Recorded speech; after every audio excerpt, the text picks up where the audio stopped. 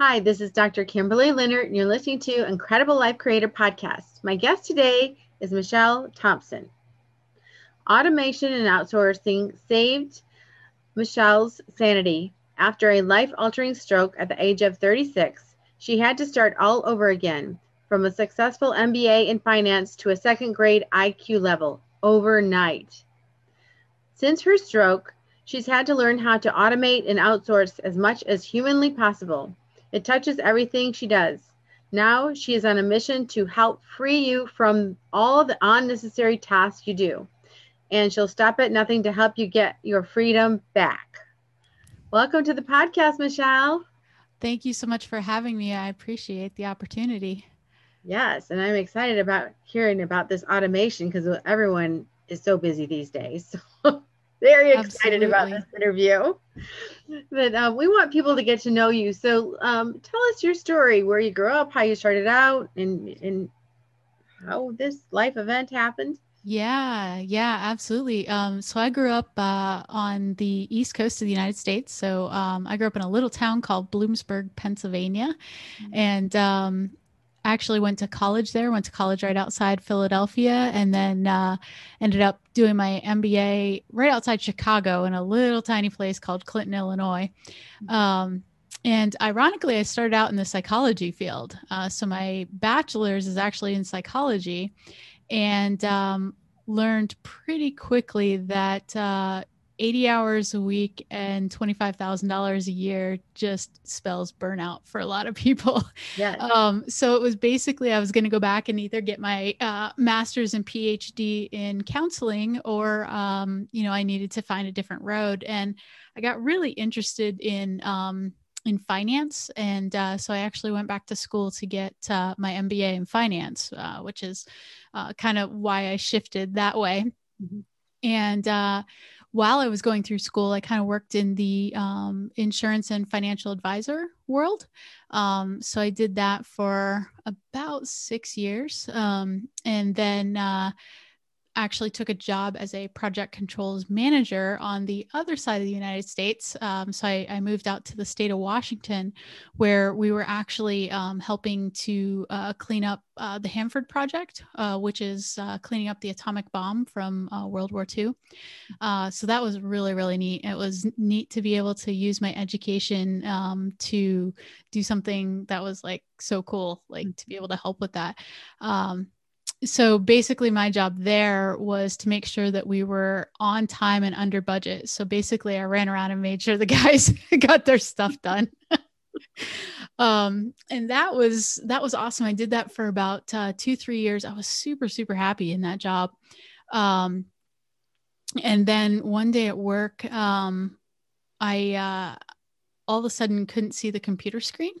It was really weird. It was like the end of the day, and we usually worked 4 10-hour days. So it was close to the end of the week, and we joked around a lot at work. We had a lot of fun, and so I said to my friend Kim, I was like, "Hey, I can't see the computer screen." She's like, "Very funny." I was like, "No, really, I can't. There's like a straight line across." And she's like, oh, "Okay." So like we called 911 and went to the hospital and found out um, that I had what was called a TIA, or a mini stroke. And so they didn't think too much of it, and actually went to work the next Monday, and got there and sat down at my computer and just couldn't remember anything. I couldn't remember how to do an Excel formula. I couldn't remember, and I was just like, "What in the world is going on?" And so I went into my boss's office and I was like, "Hey, I think somebody better double check my work today. Like, I don't know. I just don't feel right." And he's like, "Okay, we need to get you back to the hospital." Mhm. And so when they did, they did a little more investigating and found out that the TIA had actually been a stroke itself. And they guessed after about 6 months, what happened was a blood clot had actually gone to my brainstem and had cut off oxygen for about, they're guessing, 3 to 4 minutes. And so when that happened, it just it was like almost like a chalkboard, right? So like if you could just, you know how you can erase stuff on a chalkboard, that's exactly what happened. Like literally everything was just gone. Like I couldn't remember. And we didn't realize how bad it was until I was at Burger King and I handed him a 20 and I got like $2.20 back. And I like only ordered like a Whopper. And I was like, okay, I know I should be getting more money back, but I don't know what I should be getting back. And so I was like, okay, this isn't good. So ended up going to, lots of neurologists, and we did lots of testing and found that it was, we had some significant brain damage, and it was permanent. I wasn't going to get it back. And so while I was working, I kind of like always had this little side hustle because I've always been kind of entrepreneurial. And so at that time I was building some blog posts and things like that. And I realized I don't remember how to write. And so I couldn't, and it wasn't even that I couldn't type. It was that I couldn't keep thoughts in process sequentially. And so for me to be able to sit down and try and write a blog post, I would just stare at the screen for hours and get out about 3 or 4 sentences. And I couldn't figure out what in the world was wrong. And so I figured out pretty quickly, like, okay, I'm either going to learn how to outsource this and automate this, or I'm going to lose it all. And so obviously when things like that happen, you can't work for a multi-billion-dollar project. Doing math is kind of an important thing when you're managing stuff like that. And so I actually got not laid off, but I went on leave of absence for medical disability. And so over the next 6 or 8 months, we spent a lot of time learning how to walk correctly again, talk correctly again without slurring speech, remembering words. It still hasn't all come back. So we play charades at my house a lot. So I'll be like, what's that thing that you put the clothes into and they come out clean? And, they'll be like the washing machine. And I'll be like, yeah, I could only think of dishwasher. And so we kind of make a joke about it now and we laugh about it now, but it actually turned into a blessing in disguise because I got really, really good at getting things off my plate and outsourcing them and automating them. And so kind of marrying up software and virtual assistants. And so I got so good at it that people started asking me, hey, can you do that for me? And I was like, sure, why not? So we started teaching other people, and it's just kind of grown into what it is today. Wonderful. So you left that job, obviously, because you weren't doing math anymore. And then it sounds like you had quite a journey with the therapies and different things just to get to where you are now. Yeah. So 6 months was the short version. It actually took about 2 years to be able to talk like this again and walk correctly. And there are still some days where we call them bad brain days. If I, wake up and things are just kind of fuzzy, I slur my speech a lot. And sometimes I still drag my leg a little bit, but for the most part, I'm doing really well. I've come to peace with the fact that I'm always going to be at a second grade math level, and I'm probably never going to learn all those words again. We'll play charades for the rest of my life. But it's great though, because I've learned how to compensate. My occupational therapists and physical therapists were amazing. And, they taught me how to implement it into everyday life. So I'm in a very controlled environment now. So if you go around my house, you'll see that there's little Google Home Minis everywhere. And they're actually set up to remind me to do things. So, at 8:00 in the morning, the alarm goes off and it says, hey, Michelle, it's time to get up and brush your teeth. And then 40 minutes later, another one will say, hey, it's time for you to drink water and take your medicine. And then one goes off at 10 o'clock that says, hey, it's time to call your mom. And so it literally does that all day long. So I have this like little machine that just goes around and tells me what to do all day long, which you probably, it's kind of funny, but I wouldn't remember to do it otherwise. And so we've gotten really, really good at taking my environment and creating a place where it's able for me to thrive, which is awesome. Yes. And I'm really glad that your reminder told you to get on this podcast. Absolutely. Yeah. It went to 3 places. Yes. Yes. So when you were going through the therapies and everything, are you married, or were you living at home, or what support did you have during that time? Yeah, great question. So I am single. So I had a roommate at the time who was incredibly gracious and was my best friend. And so, but in addition to that, my mom actually flew in she lived in Pennsylvania at the time. So she actually flew in from Pennsylvania and basically lived with me for about 6 months until we could get my environment where it was safe. And I would, do crazy things like leave the oven on or the stove on, or I remember one day I was trying to make coffee and I poured the coffee into the water for the coffee into the toaster. Yeah, and it was plugged into the wall, so that was not the best day. No. But so just things like that. So we set up a whole bunch of systems, and I was very, very lucky because I had an incredibly supportive mom. My dad actually passed away when I was 2. Otherwise I'm sure he would have been there too. But yeah, so I was lucky on that front. Yeah, that is wonderful. And any advice for people who are going through something similar to what you're going through now? Yeah. It's okay to be mad. It's okay to cry. It's okay to go through a whole range of emotions and have no idea why. I think that was one of the things that I got super lucky with was when this all happened, I became very stoic.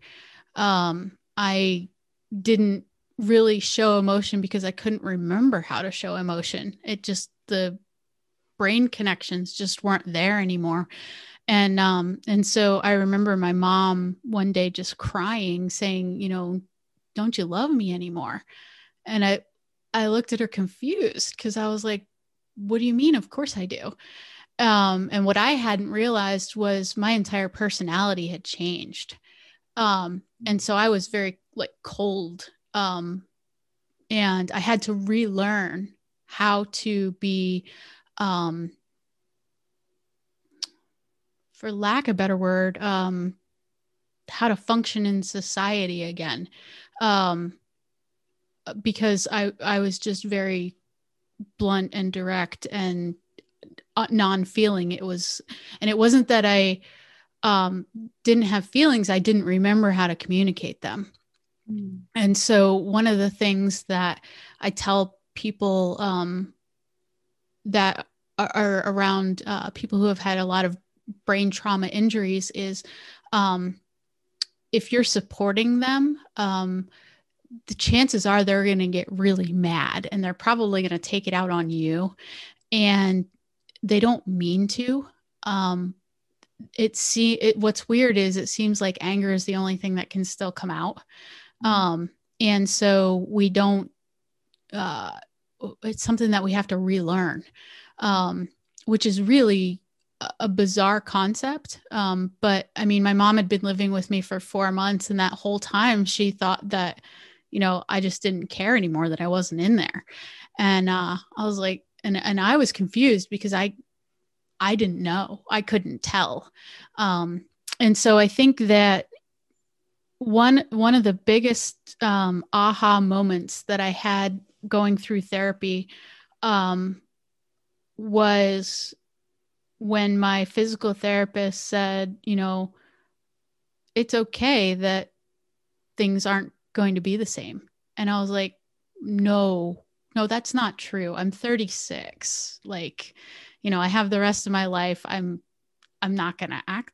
I'm not going to be brain damaged for the rest of my life. Like, it's going to come back. And she's like, Michelle, you got to come to grips with that. And you got to be okay with the fact that it's not coming back. And you can either be mad about it the rest of your life, or we can work on trying to make it better. And she kind of had I'll call it a come to Jesus meeting with me, get your head out of your rear end and let's get to work. Cause it wasn't, I was in a real bad space then. It was, probably about 2 months after I found out that it was permanent and it wasn't coming back. I was, because my identity was very much wrapped up into my degrees and my job, and that was who I was, and that was stripped from me like overnight. And when I found out, hey, that life's over, that's never going to happen again.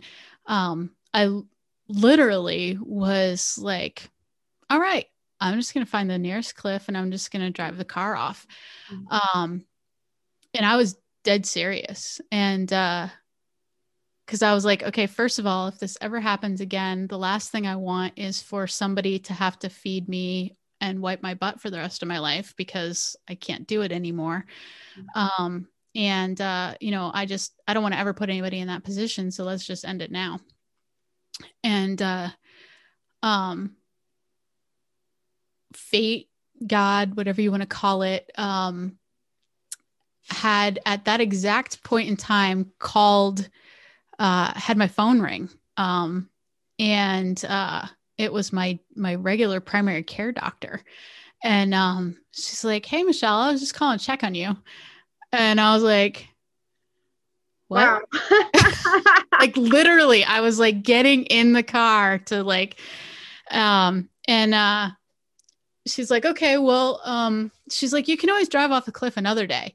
So, how about we just take 2 weeks and see if we can make it better. And, if we can't, then you can still drive off a cliff. And I was like, well, I don't like that answer, but it's relatively reasonable. So, so I was like, okay, all right, I'll give you 2 weeks. And, I had stopped taking my meds, which one of the after effects of having the stroke was that I had seizures quite frequently. And so I had stopped taking the Depakote and I had stopped taking the Verapamil. And I was like, yeah, I'm just gonna let it hit me. And she's like, okay, well, we can always kill ourselves next week. And for whatever reason that like resonated. And my buddy Michael, cause I had kind of told him too. And which is funny because I was dead serious about it. And usually people who are dead serious don't tell anybody. They just like go do it. But Michael he's very type A. And so like, I've never seen emotion out of Michael. And so I was like, well, it doesn't matter if I tell him because he's not going to he's not going to react. Right. Yeah. And so ironically, Michael's like, well, I kind of miss you not being here. And I was like, what? And for whatever reason, like that kind of stuck. It wasn't my mom that was like, oh my gosh, you can't do this. Like, it was just my doctor calling and being like, well, you could always take your life next week. And my buddy Michael being like, well, I kind of miss you. That for whatever reason, that's what, what got through. And sorry, I kind of went off on a little rabbit trail there, but, so I guess people are going through the same things. A lot of people are going through the same thing. Yeah. And I think what really turned the corner was when I gave myself permission to not be perfect anymore. Mm-hmm. When I stopped feeling conscious about it, and I started telling people, hey, I had a stroke. I'm not going to remember words correctly. I'm probably going to slur my speech and it's okay. For whatever reason, everybody else around me relaxed too, Mm-hmm. because they weren't panicked, because without even realizing it, I had put everybody on eggshells. Um, and I was kind of a jerk at that point. No, I was a jerk at that point. um, and, you know, and when I started realizing, you know what, Michelle, you're lucky you're still alive. So how about you start acting like it? And when I gave myself the grace to say, I have a permanent brain injury, it's never coming back, and that's okay. That things really started to turn around and do a lot better. Beautiful. Yeah, it's so important that the perspective we take. So I'm glad you had your doctor and your friend in your life to be there right at the right moment. Yeah, I got pretty lucky. Yeah. So, So are you able to drive still? um, I still have my driver's license and I'm allowed to drive on good days. But if it's a fuzzy brain day, I've made a deal with the doctor that I will not put myself behind the wheel because my reaction time slows, and I could seriously hurt somebody. So, yes, on good days, I can drive. Okay. And just back to a question I thought of a little earlier, um, when your mom was saying, don't you love me anymore? And once you kind of started realizing that, even through the confusion, did you do anything to try and help yourself actually start to feel those feelings again? Like, I don't know, watching movies or practicing role playing or anything like that? Um, yeah, for a while, in therapy, we did practice role play because I couldn't make that connection. That connection was just it was gone. So I knew that I loved my mom, but I couldn't figure out how to communicate that. I was like it was gone. And so what happened, was in therapy, we started going over appropriate responses. And so for a while, I was just faking it. Like, oh, okay, this is the appropriate response. So insert hug here. Mm-hmm. And so then once I, started doing that and relearning it, I was super lucky in that my brain was really young still, because I was only 36 when I had the stroke and I'm 41 now. So my brain was actually able to reconnect some of the, oh yeah, I'll have to tell me if I'm wrong. I think they're called neurosapses, maybe. Mm-hmm. There you go. Okay. So it's basically just, the way your brain travels to send a message and then the response back and forth. Those neurons that fire, mine stopped firing. And so uh, we were able to, through a lot of therapy, uh, remap them, for lack of a better term, which was awesome. And so now, it's easy for me to smile and laugh, because I've remembered how to do that. That doesn't always happen for everybody. So I got lucky in that I had a really young, healthy brain. Yeah, that is wonderful. And as you're talking about some of those things, that reminds me, I had a vision therapy clinic for many years, and so I worked with lots of people with autism, Mm. and they deal with similar things where they're not connecting socially, or they don't really feel the feelings or don't know what's appropriate and not appropriate, and it has to be trained. Yeah. Yeah, and it's I can't speak for autism, but I can speak for at least my type of brain injury, because there's so many different types of brain injuries that it's not fair to give a blanket statement and say everybody's like this. But um, um, shoot, and there it was. It's gone. Sorry, what were we talking about? So we were talking about that, like autistic people have to be trained to learn. Oh, yes. And so for me, it was in there. Like I wanted to express it, but I didn't know how. Mm. Um, and apparently I thought I was, and it was coming out very wrong, which I think is what happens with autistic people too, is they try to communicate and it just comes out very wrongly. But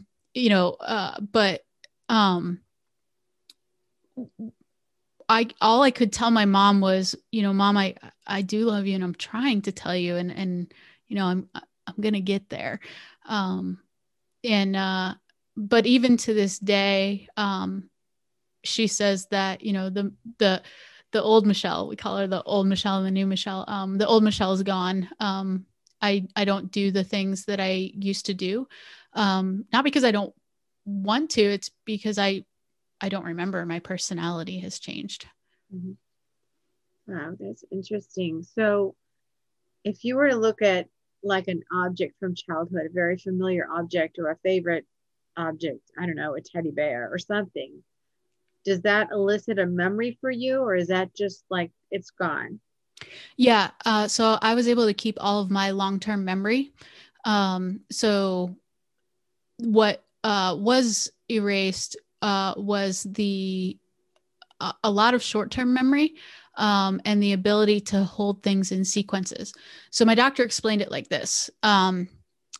Think of your brain as New York City. And there's a whole bunch of yellow cabs, right? Everywhere, right? There's all this traffic and there's all these lights. And the only way that New York City functions is through the traffic grid. And on the traffic grid, we have a red light and a yellow light and a green light. And he said, your brain works exactly the same way. It's New York City. There's stuff flying through all the time. And he said, the only way that it works and everything gets to where it's supposed to go is that your brain has green light, yellow light, and red lights. And so it knows to hold this part up. Okay, wait a second for this. And yes, this one goes through. And he said, your yellow and red lights have disappeared. So everything in your brain is a green light. And so what happens is I end up getting in accidents a lot. Those thought processes collide. Like just happened when when I was trying to tell you something, what happened was the dog barked. And even though you can't hear it, I heard it. And so those two processes collided because the dog barked. I couldn't remember anything else because it was processing dog bark, and that got lost. Mm-hmm. And so it's very normal for me to have to say, what was I talking about? Because something has run into each other in my brain. So the traffic grid is gone, which is why I can't do math anymore. I can still tell you that the things that are memorized, like 3 times 7 is 21. That's memorized. And so that part of my brain wasn't damaged. But if I had to take that and then add another step or add something else that throws a variable in it, I can't remember 21 to take the next piece to add it. And then, so usually after, and when I first had the stroke, I couldn't even do one step, but we've gotten me to the point where I can do about 2 or 3 steps. But then I lose it. So sorry, where were we going with this? Yep. So you were saying that, you're not doing math now because you have all the green lights. Oh, yeah. Yeah. So the thing that I lost was the traffic grid ability. So I no longer can pause or stop a thought, feeling, emotion, anything that would go to your brain as a piece of information. It all collides at once. So I can remember long off memories that wasn't damaged. So now you're on this podcast with me. Overall, you're having very little problems communicating. So you've got your communication back. Thanks. And then you started automating your life with your little Googles everywhere. Yep. But you've done further than that, as you were saying, you started automating other things, and then friends started asking you, hey, how are you doing this? So how did that all come about? You had the blogs and different things. So how did that actually come about? Yeah. So when we started in physical therapy, breaking everything down into processes. And so in the beginning, before we figured out to use the Google, I would have a yellow sticky note that said, step 1, brush your teeth. Step 2, take a shower. Step 3, take your medicine. Step 4, drink at least 8 ounces of water.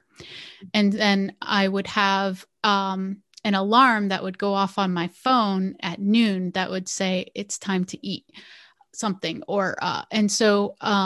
And then there would be a checklist. So everything was checklists. And we did that for like the simplest of things, as far as before you go to bed, you need to do these 3 things. And so when we took the checklist concept, it became very easy because I didn't have to hold that in my brain. And so I thought, well, gee, if we can do this for, something really simple like a morning routine, why can't we do it for anything? And so what I started to do was I would hit record and I would record a video of me doing something. And then I would give it to somebody and I would say, okay, can you take this video and can you make it in step-by-step sequential so that I have a roadmap to be able to go and do it again. And so we did that. And then we thought, okay, well, this works for you. What if we gave it to a complete stranger? Would they be able to duplicate it? And so we did. And then of course you find some holes, right? And then we fixed those holes. And the goal was to take whatever task it was and have a step-by-step checklist so that you could literally hand it to a stranger off the street who had no idea how to do that. And they would be able to duplicate it exactly as if I did it myself. And so when we got good at that, I thought, all right, now we're on to something. And so I then hired a team that I would record videos and they would create a standard operating procedure, which is nothing more than a step-by-step checklist of exactly how to do it. And because I have a very hard time with words, I usually need pictures too. I would have them go through and take pictures of the video that I recorded. So I did it 3 ways. So I had the video of me doing the task. Then we had a Word document with step 1, do this. Here's a picture with a little arrow pointing to click this. Then here's step 2. And so then we had not only a written document, but a visual document and a video so I could hear and see exactly what was going on. And when we did all 3, it sounds like a colossal pain in the butt and extremely time consuming. But once that was done, I never had to do that task ever again because I could hand it off to somebody on my team and say, okay, now this is your baby. You go do this. And so what happened was I could get done, about 20 or 30 hours worth of work without me doing anything because I had just completely handed it off. And so my friends were like, man, I'm in business and I'm working crazy hours and you're getting more done than I am. And you're not even doing anything. And so it's true. And so they're like, well, teach me how you did that. And so I said, okay, it's really easy. You just hit record on your computer and you just talk through what you're doing. And they're like, I can't do that. And I'm like, why not?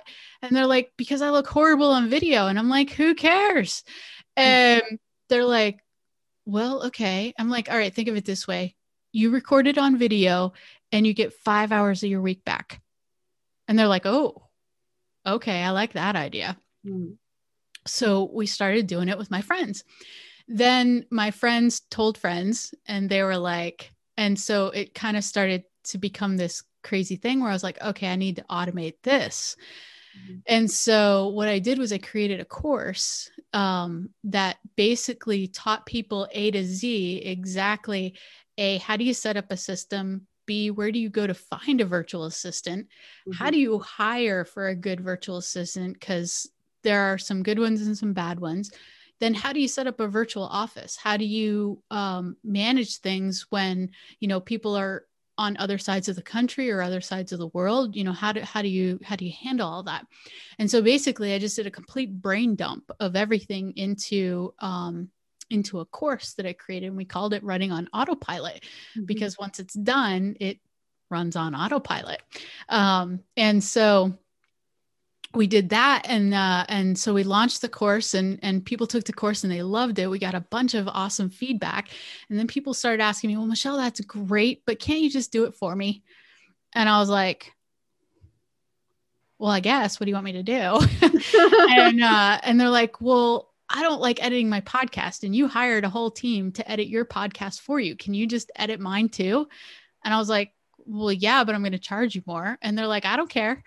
And I was like, okay. And I was like, but I'm showing you how to do it where it's only going to cost you $10. And if I do it, it costs you $30. And they're like, okay, I don't want to have to manage it. I don't want to have to do anything. And so, the agency side was born, which is really weird, right? Because that was not the intention at all. It happened by complete mistake. It was just I automated my processes. And as I did, my friends were like, well, can you just add me to your queue? And I was like, okay. And so then we started taking people who were just, friend of a friend. And then, people were like, hey, I heard you do this, can you do mine? And so it ended up kind of being this crazy thing where we took everything, because one of the things that my staff does for me is I don't listen to trainings myself. Those like hour-long webinars where you're going to get like 3 golden nuggets and you've just lost an hour of your life. Mhm. Uh, I don't do those. What I do is I make my team listen to them and take notes for me with pictures, and then they email it Oh, to I me. love it. And so in 3 minutes, I get the hour webinar. And so all my friends were like, holy crap, do that for me too. And I was like, all right, but for $15 an hour. And they're like, sign me up. Right. And, uh, and so, but that ended up actually getting really crazy. So we ended up focusing on like 3 very specific things, that people ended up really needing. Um, and so what we do is we do podcast editing, we do video editing, we do lead generation on LinkedIn and Facebook. So we help people build relationships, not just spray and pray. Mhm. And then oh shoot, there's one more. I cannot believe I can't remember this right now. Um, You have your course, then you're doing lead Podcasting, lead generation. generation. Oh, course, yes. So what we did was a lot of people said, hey, I do want to take this course, but can you walk with me through it? Can you help me get my first hire and help me set up my thing? So we created a group coaching program. So thank you. That's the third leg. Okay. um, and so yeah, it was like completely by accident that it all happened, and it was just because I wanted to tell people what I was doing. And so then I got even smarter, and I thought, well, if a human can do this, can a piece of software do it better? And so we started doing some research. And so we would find a piece of software that would do part of it. And then we would use our virtual assistants to marry the missing gaps, right? Because, like, for instance, a lot of people will transcribe a video. I can't write anymore. And so what I'll do is I'll hit record and I'll talk about what I would have written a topic about for 5 minutes. And then I use a program called Sonics. A lot of people use Rev or Timeo, or there's a bunch of them out there. And what it does is it goes through and it transcribes your video for you, right? So all the text is there. And then I have my team go in and they actually fix it, right? Because Sonics gets it about 95%, but it's still, I could say red and it gets transcribed as read or something, right? Um, And so by doing that, I can talk for 5 minutes, and from that, a blog post happens, an email happens, and a whole transcription happens. It all happens automatically. And so we ended up creating another course that I just give to people. So if any of your readers want this, just let me know. And what I do is I basically go through and I show them every single piece of software that I use in the business to automate everything. And then I tell them how to marry in the virtual assistants to make it perfect, to take it from, kind of good because the machine did it to, okay, now a human touched it and it's better.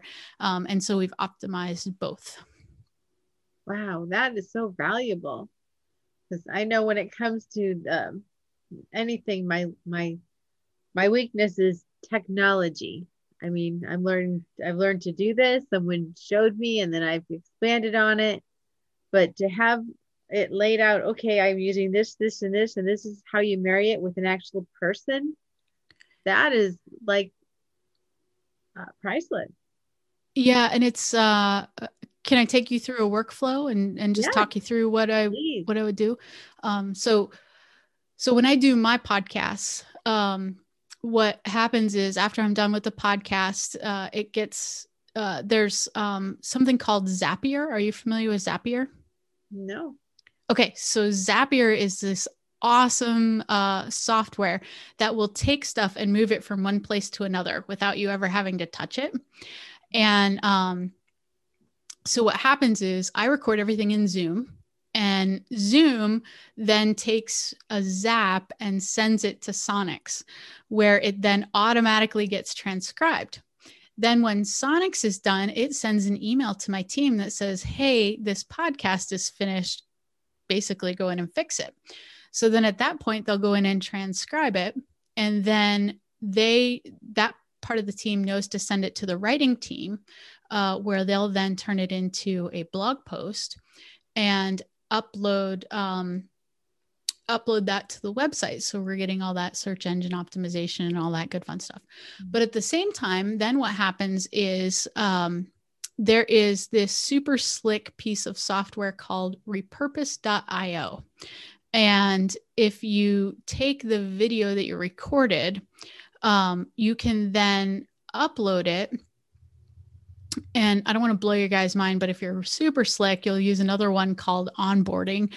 And what it does is it live streams everywhere. So it'll live stream on YouTube, it'll live stream on Facebook, it'll live stream on LinkedIn, Instagram TV, all that good fun stuff. And so you've taken my 5-minute or my half-hour podcast, and now I've turned it into 5 different pieces of live content. But then we take it and we put it the same video, which happens automatically, because what happens is repurpose.io is smart enough to grab it from the Facebook page. And what it does is it then goes through and it will push it about 10 other places. So it'll turn it into a podcast and automatically upload it to Libsyn. It will put your intro and your outro on there for you automatically. You can do the same thing in YouTube. You can put your video intro and outro on there. It'll then take it and cut it up into about 5 different social media posts so you can promote the podcast. And so for each podcast episode, it turns into probably 23 or 4 different pieces of content. And I have 3 pieces of software that do that, and then about 4 hours of human interaction. And all that happens just automatically, and I don't have to do any of it, which is beautiful. That is beautiful. So I need that. I'll walk you through how to set it up. It's pretty, it sounds horribly intimidating. It's actually unbelievably easy. Once everything's set up, it's literally, you just hit record on Zoom and it does its thing. Yeah, sign me up, girlfriend. Yeah, for sure. Happy to help. Thank you. Yeah, because I was just learning things piece by piece. And so it's great to have something so automated like that. Yeah. And we have So there's actually a bigger mission than just automating and getting time back. Uh, may I go into that just Yes, briefly? yes, please. So when I decided we were going to do this, I decided I wanted to change people's lives, and I didn't want to just change people's lives in the United States. I wanted to break the cycle of poverty. And so we created a slogan that basically states, free up your time while changing someone else's life. Mm. And so my team is actually based in the Philippines, and I pay them the equivalent of about $45 an hour in the United States. So about the level of like an engineer or something like that. Um, and what happens in the Philippines is they're super multi-generational. So in one house, you could have grandma, grandpa, mom, dad, kids, and then their kids all living under the same roof. And if you can give one of them a really good job, it will change 4 generations, because you'll be able to feed all 4 generations. And then what happens is, if you guys have never looked, the Philippines they are absolutely amazing people. They're just incredible. And so they'll go out and they'll start helping their community too. So the kids now can be able to go to school and have the books and the clothing and the things that they need. There's food on the table, no problem there. But now they're going out into the community, and the homeless, they're giving them clothes, they're giving them food. Religion is like super central to their culture. So they're taking them to church, and church is like an all-day event where like you have service and then you eat, and then you socialize, and then you eat some more, and then you have service again. And so it ends up being this like huge community. And so it's completely life-changing. And so we're literally breaking the cycle of poverty. And then also what we're hoping to do, we haven't gotten there yet, but what we want to do is we want to also put in wells inside a lot of these cities. And it's pretty inexpensive. It's only about $5,000 a well. And you would think, oh my gosh, the Philippines, there's water everywhere, but there's not clean water. And so people who are homeless have a really, really hard time. And so that's the actual overall goal of teaching people what I know, is to actually change, to break the cycle of poverty. So that's the goal. It is beautiful. Thank you for doing that. Oh, it's all my team. I'm now the quarterback, right? I move things here, I move things there, and just delegate, and they kind of do it all. And they're like 110% in, so it's pretty slick and cool. Beautiful. So if people want to find you, or find out about your course, where do they find you? Yeah. So the best place to do that, we have a website, but ironically, I spend more time on other people's websites than my own. I should probably work on that, but it's awesomeoutsourcing.com, all one word. But then the easiest way to get a hold of me is I use Schedule Once to automate everything, because that'd be pretty bad if I didn't follow my own teaching. So it's just go.oncehub.com/let's figure it out, all one word, and that'll book you directly into my calendar, and we can just chat, and I'll figure out the best way to help you. And I'll be happy to give you this link for show notes and stuff too. Okay, great. And then you have a podcast. So what's the name of your podcast, and yeah, what's it all about? Yeah. So the podcast is called Automate to Dominate. And the idea behind it is to set up your business so that it not only runs on autopilot, but that it also creates multiple streams of income. So the goal with that is I get to interview a whole bunch of people who are a lot smarter than I am and figure out how they did it. And then we go and test it and break it and figure out how it works, and get it up and running.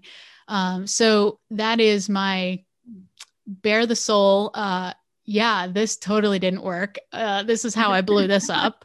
Oh, hey, this one actually worked. Kind of a podcast. And so my goal with that is to teach people how to create multiple streams of passive income using automation and outsourcing. That is so wonderful. So thank you so much. And thanks for being on the podcast today and for everything you've shared. And I know it's going to be so helpful for people. Oh, my pleasure. I'm an open book. I love chatting with people. I love helping people. It's really honestly what makes me tick. Now it's all about how much of an impact can I have. So thank you for the opportunity.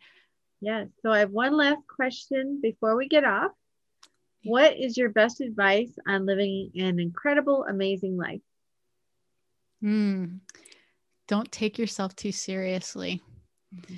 I think before the stroke, I was the corporate girl, always never had a hair out of place, always the in the suit, and always worried about everybody's perception of me. And when I let all that go, it was amazing. When I gave myself permission to be me, it was amazing how awesome and fulfilling life became, because the people that want to be around you truly want to be around you. And so it just got a whole lot more fun when I gave myself permission to not take life so seriously. Beautiful. Well, thank you so much, Michelle. And we'll talk to you again soon. Thanks, everybody. Bye.